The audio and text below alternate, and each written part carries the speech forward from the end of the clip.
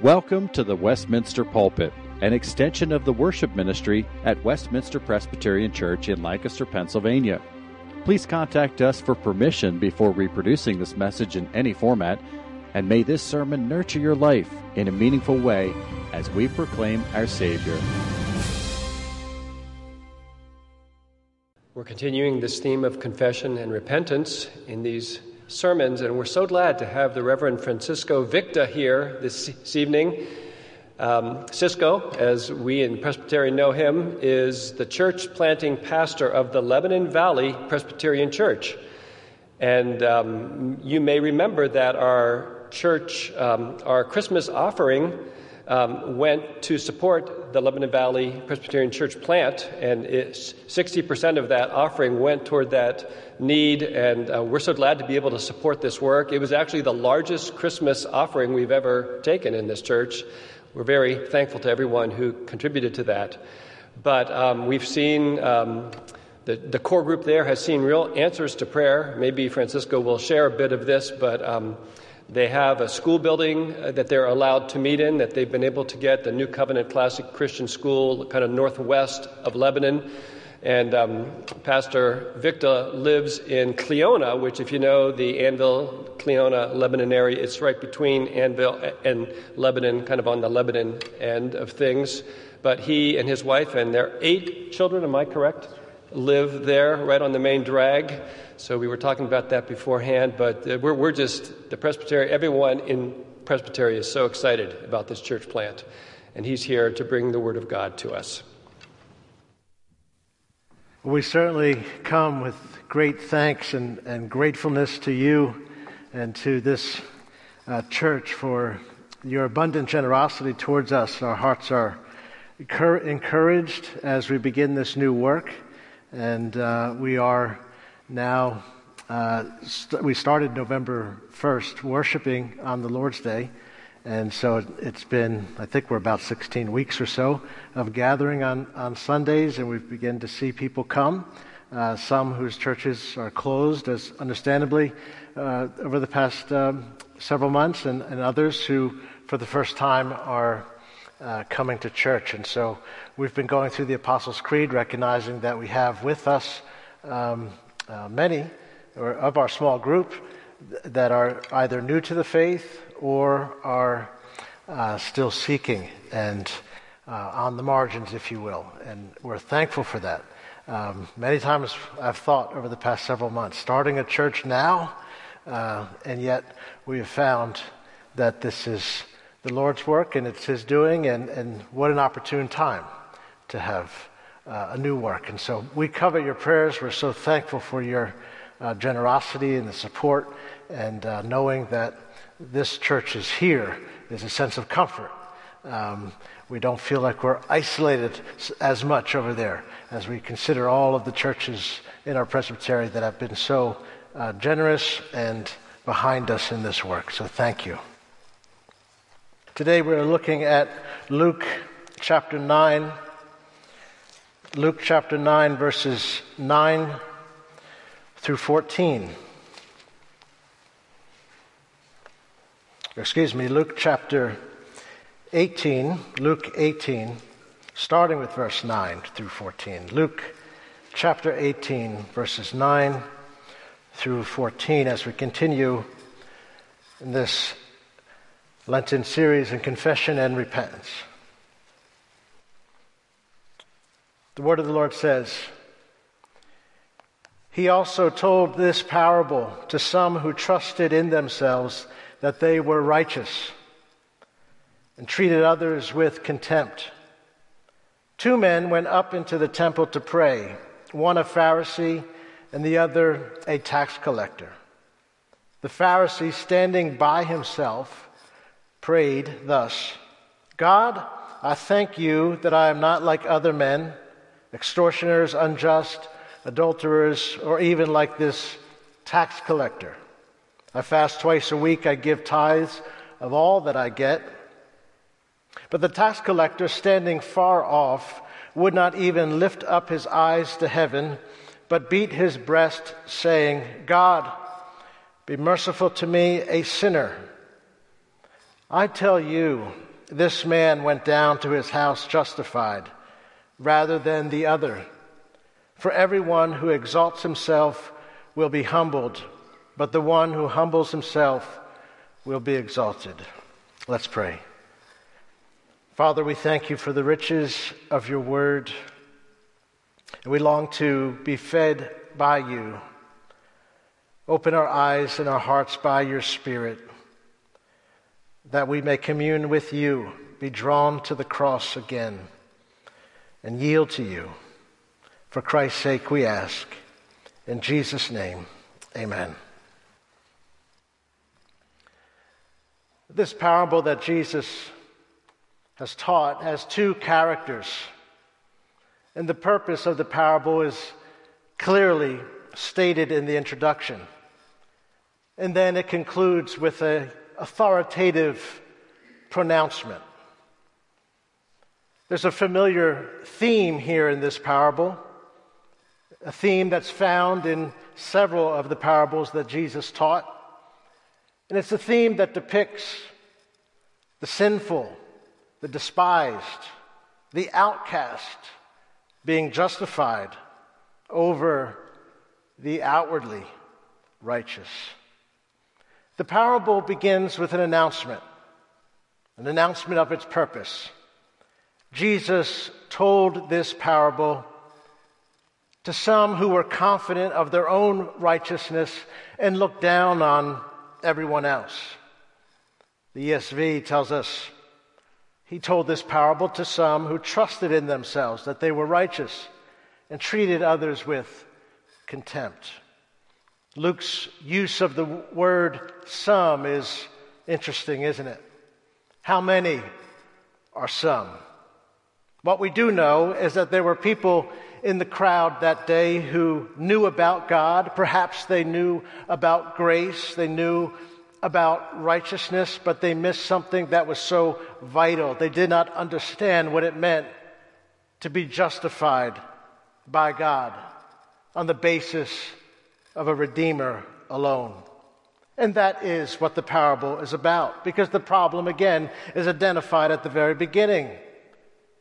There were those there that trusted in themselves, and consequently, they looked down on others. And so Jesus, through this parable, addresses the problem. He addresses the problem with a solution, and that solution, of course, is to be justified by God. And you can tell by the way the parable begins and the way it comes to a climax in verse 14 of how that one man went down to his house justified, that the parable is about how to be justified and how one is not justified.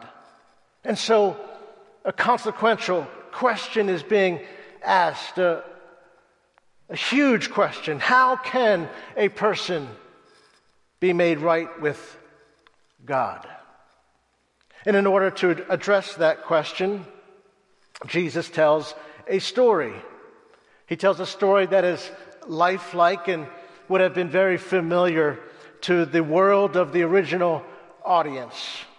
The characters in Jesus' parable would have been very recognizable. A Pharisee and a publican, a tax collector. And the Pharisee was a man who was devoted to God. We have a certain prejudice towards Pharisees, partly because of the many stinging remarks that Jesus made about or to Pharisees. But today, try to give this Pharisee all the credit you can. He appears to be a good man. He wasn't a crook, as far as we can tell, nor a womanizer. He doesn't take what he has not earned. He's faithful to his wife. He appears devoted to God. And then there is this publican, this tax collector. He's not a good man. And the audience would know that. He's the worst kind of crook, a collaborator with the Roman Empire. He helps enforce oppressive taxes on his own people while skimming off the top, a mafia-style enforcer.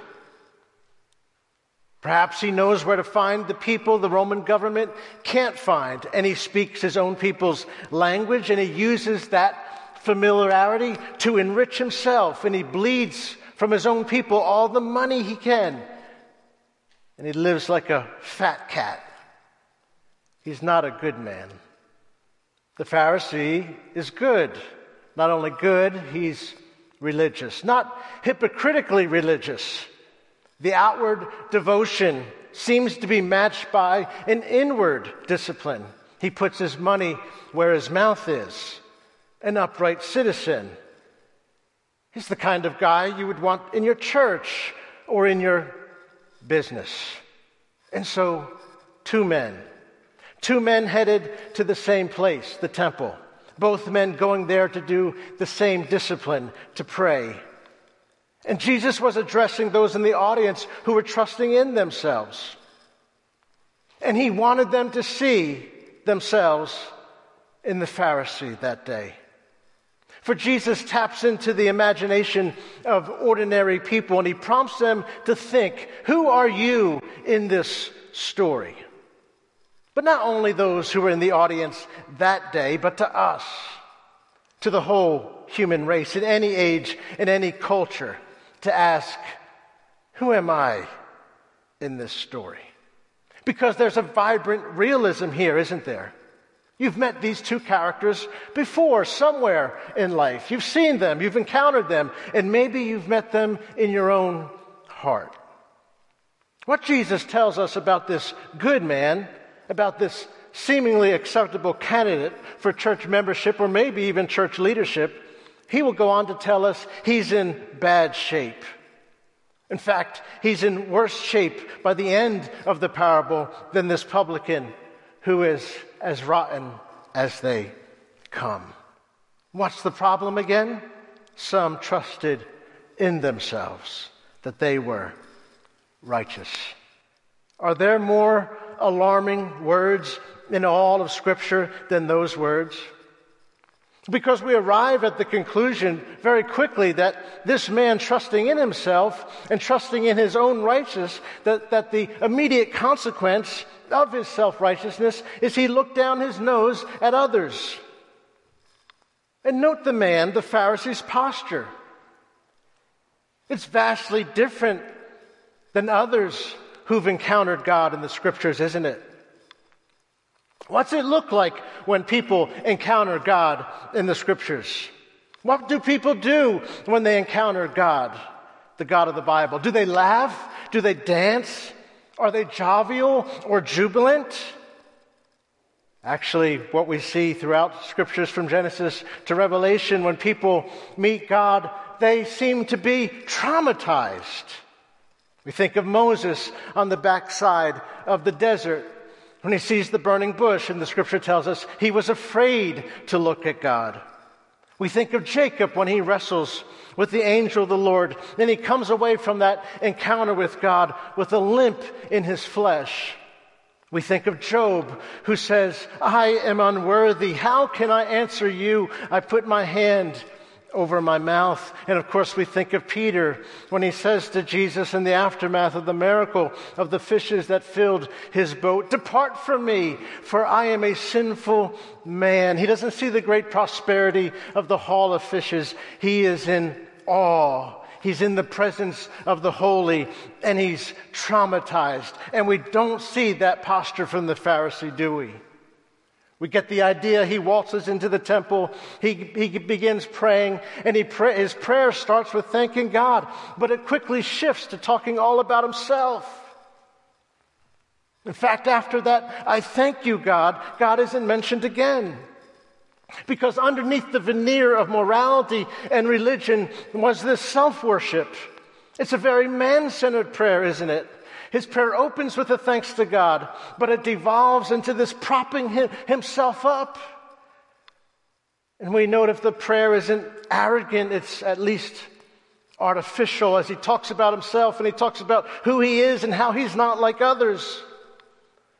It's as if he's trying to prop up his ego or his self-esteem. Over in our town of Cleona, I drove out of our little town, and I saw a sign, and actually there were several of them along the lawns and in different businesses no, it didn't say mask up, a different sign. A sign that said, "You are enough." And I found the sign very curious. That's all it said in a white placard in big, bold black letters, "You are enough." Whoever made that sign at least has the finger on the pulse of how people are feeling today. The people live with a nagging sense that they are not enough, that they don't measure up, that there's something more that they need to do. The maker of the sign could have simply said, "You are righteous." He's getting the same point across. And he's saying, you do measure up. You are enough. But here's the problem. Reading that sign is not helping. The Bible, from beginning to end, plainly teaches that left to myself, I don't measure up. I am not enough because I was brought forth in iniquity, and in sin did my mother conceive me. My individual sins come from a sinful nature, and the nature of all men is sinful from birth. And so Scripture teaches that we are not enough. We've fallen short. But certainly we are spending enormous amounts of energy to try to be enough. All the social and emotional energy spent to find identity, to find community, to find distraction and entertainment, all attempts at self-justification and works righteousness, which are all doomed to failure because we've all sinned and fallen short of the glory of God. And the truth is, we are not enough. We haven't done enough. We cannot do enough. And something deep down inside of us knows that. And when you come into the presence of a holy God, you feel the reality of that weigh down on you like 1,000 pounds. You are finite and you're in the presence of the infinite, and there's the crushing sense of your mortality. And you come into the presence of the one who is holy and perfectly beautiful and good, and your flaws and your sins and imperfections become so glaringly apparent. And this is why Isaiah would say in the presence of a holy God, I'm undone, I'm coming apart.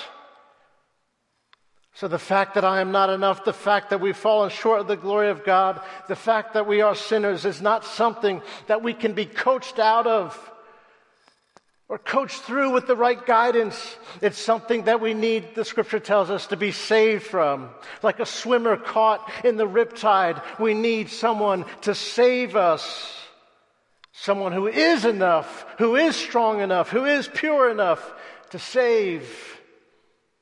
When we read this parable under the shadow of the cross of Christ, we know that salvation depends on the sacrificial love of Christ alone. He is enough, and it's only in Him that we can be enough. And that's why this seemingly pristine man is in bad shape, Jesus tells us. Because he went in and he prayed by himself. Some translations say about himself. Most interpreters render it by himself. He prayed by himself, physically separate from others. And his location in the temple that day may be telling us something about how he saw himself, separate from everyone else. And we see in his own prayer, his view of sin was out there. It was a simplistic view of sin, wasn't it? In his mind, he's erected a division between him and them. The evil is out there. It's what's wrong with the world. Maybe that's why Luke stresses at the introduction of this parable that Jesus told the parable, look at verse 9, to them. It doesn't say he told the parable about those who trusted in themselves. He told the parable to those who trusted in themselves. He looks them in the eye. He pulls back the curtains. He gives them a window into their own souls and shows them that they're relying on themselves for righteousness. He doesn't talk about them, he talks to them. And that's so necessary. And it's necessary for us today. Why? Because it's the proclivity of our hearts to think the source of all evil is out there. And without the Spirit of God impressing upon the truth of His Word on our hearts, we sit on our imaginary thrones and we presume that the problem is always exterior to us. It's the people out there. It's the politicians corrupting our decency. It's those sinners out there disrupting our noble way of life. And even like the first man, Adam, we even accuse God. It's the woman you gave me. And it's not until the Spirit of God awakens our hearts that we see with clarity that Jews and Greeks are all under sin. As it is written, there is none righteous, no, not one. None understands. No one seeks for God. All have turned aside. None is good, not one. And we begin to see that we are equally condemned and corrupt, regardless of the wide variety of sin's expressions. And so one of the shocking parts of this story is that even in the discipline of prayer, this man is bowing before the idol of himself. And on the sacred grounds of the temple, standing before God, he's digging his own grave. Perhaps you've heard of the theologian G.K. Chesterton, who was invited to participate in a series of essays on the subject, "What is wrong with the world?" And he said, "Sure, I will participate." And he sent in his letter to the editors, and he wrote, "Dear sirs," at the top it said, "What is wrong with the world? Dear sirs, I am." A man only comes to that realization when he knows he has sinned against God. I am what's wrong. It's not what's out there, it's me. And that brings us to the publican. In verse 13, the scripture tells us he's standing far off. And he would not even lift up his eyes to heaven, but he beats his breast saying, "God, be merciful to me, a sinner." And as we look at the publican, the first thing we've got to get off the table is this notion that this parable is all about a simple lesson of the virtue of humility. You know, the Pharisee was arrogant and the publican was humble. That's the lesson. Be humble. Oh, no. What this is an instruction in the futility of looking at the wrong basis for your righteousness before God, looking at the wrong ground for your righteousness before God. It's to help us to know that the natural tendency of our hearts is to trust in our own righteousness. Unlike the Pharisee who is morally devout and religiously devout and upright, this publican was neither. But is Jesus discouraging these wholesome attributes? No. What Jesus is doing is exposing how we trust in those things for our right standing with God. God, I thank you I'm not an extortioner, not unjust, not an adulterer. I fast twice a week. I give tithes of all that I get. There's nothing inherently wrong about any of those actions or lack of actions. And yet Jesus said that man went home and he wasn't justified before God. Does that mean we do the opposite? The opposite of these wholesome things? Of course not. But what Jesus is saying is don't trust in those actions of disciplines for your righteousness. Don't make that the basis for your justification before God. The Pharisee was looking at the wrong person. He was going deeper and deeper into himself, and he was looking at the wrong righteousness, his own merits. And it came up short, so short.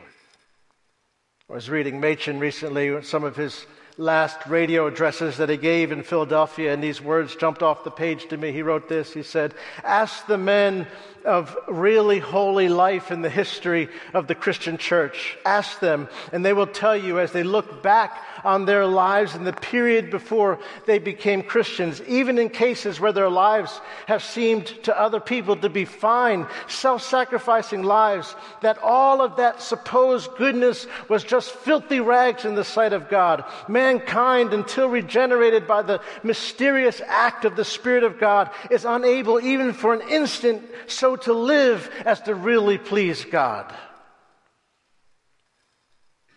The contrast of the publican from the Pharisee is that the publican shows us the cry of a penitent sinner who throws himself on the mercy of God, and he trusts in the radical grace of God alone. He sees his sin for what it is, and he sees himself in the light of the holiness of God, and he says, I am not what I should be, and I have not done what you want me to do. And that's the basis for his confession and his repentance. As our confessions, as our liturgies remind us, there are sins of omission as well as commission. We fail God in what we have done and also in what we have left undone. And our sin is a crime against a person, not just against a principle. It's God-centered. It's not just a human-centered concept, sin that is. And when we're confronted with the holiness of God, we begin to understand something of the weight of our sin. And we'll say exactly like this publican said, oh, have mercy on me, a sinner, have mercy. Because that prayer that we read in verse 13, it's a prayer prayed in a minor key. It's not self-indulgent, is it? There's no superficial happiness, not trying to hide deep despair.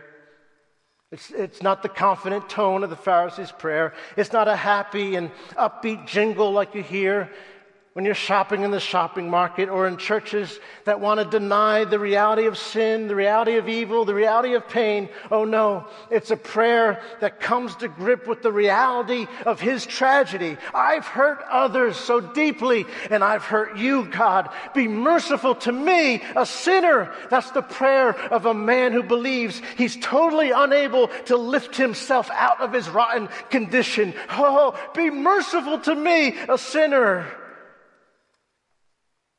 When he says be merciful, he's not saying, let me off the hook, please. He's not saying, oh God, lower your standard. No. When he uses that word, mercy, it's the same word we use for atone for my sins. He's in the temple using language that's appropriate for a temple. Provide propitiation, atone for the sins of your people. Provide a substitute. You see what the tax collector did? He looked away from himself to God. He trusted nothing in himself. His prayer was a trust in God alone. And what's the verdict? A beautiful verdict that Jesus gives, a pronouncement. This man went down to his house and justified rather than the other.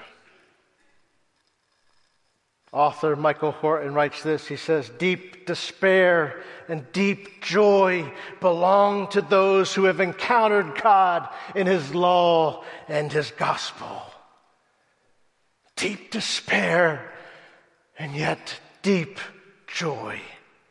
Despair because he's a sinner, but deep joy because of this unexplainable grace and free justification. Oh, it's one of the great gifts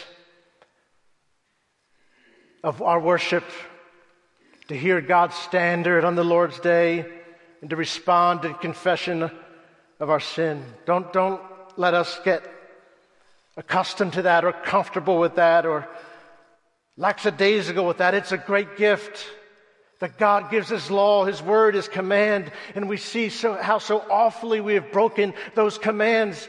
But then we hear of his grace and his word of grace that cleanses us, and we hear his pardon and the assurance that we're forgiven, and we are to walk in that and live in that same kind of posture in prayer, even as our Westminster Confession says. How are we to pray? We're to pray with an awful apprehension of the majesty of God and a deep sense of our unworthiness. He went home justified. Those are beautiful words, aren't they?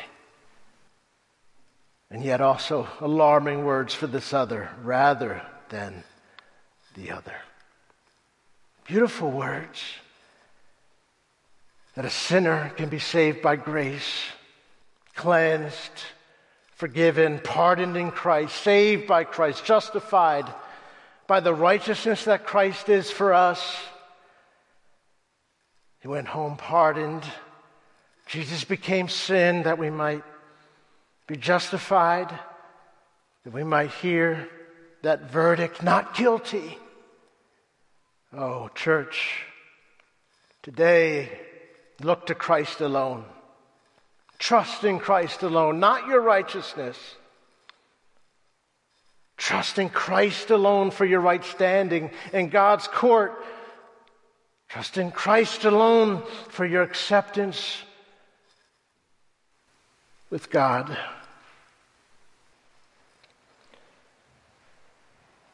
Father, forgive us for our presumptuous hopes when we have denied our sin. Forgive us when we have thought our sins are not worthy of eternal punishment, and we've tried to prop ourselves up based on our merits that are as filthy rags before you. Turn us by your Spirit away from trusting in ourselves, away from making our good works our ground of acceptance with you. Turn us to Christ. Cause us to trust in Christ with all of our hearts. And then, oh Father, give us the joy to believe and to know that our sins are pardoned and forgiven, not because of our acknowledging and confessing them, but for the merit and the blood of the Son of God alone. Grant this, we ask, for Christ's sake and in his name. Amen.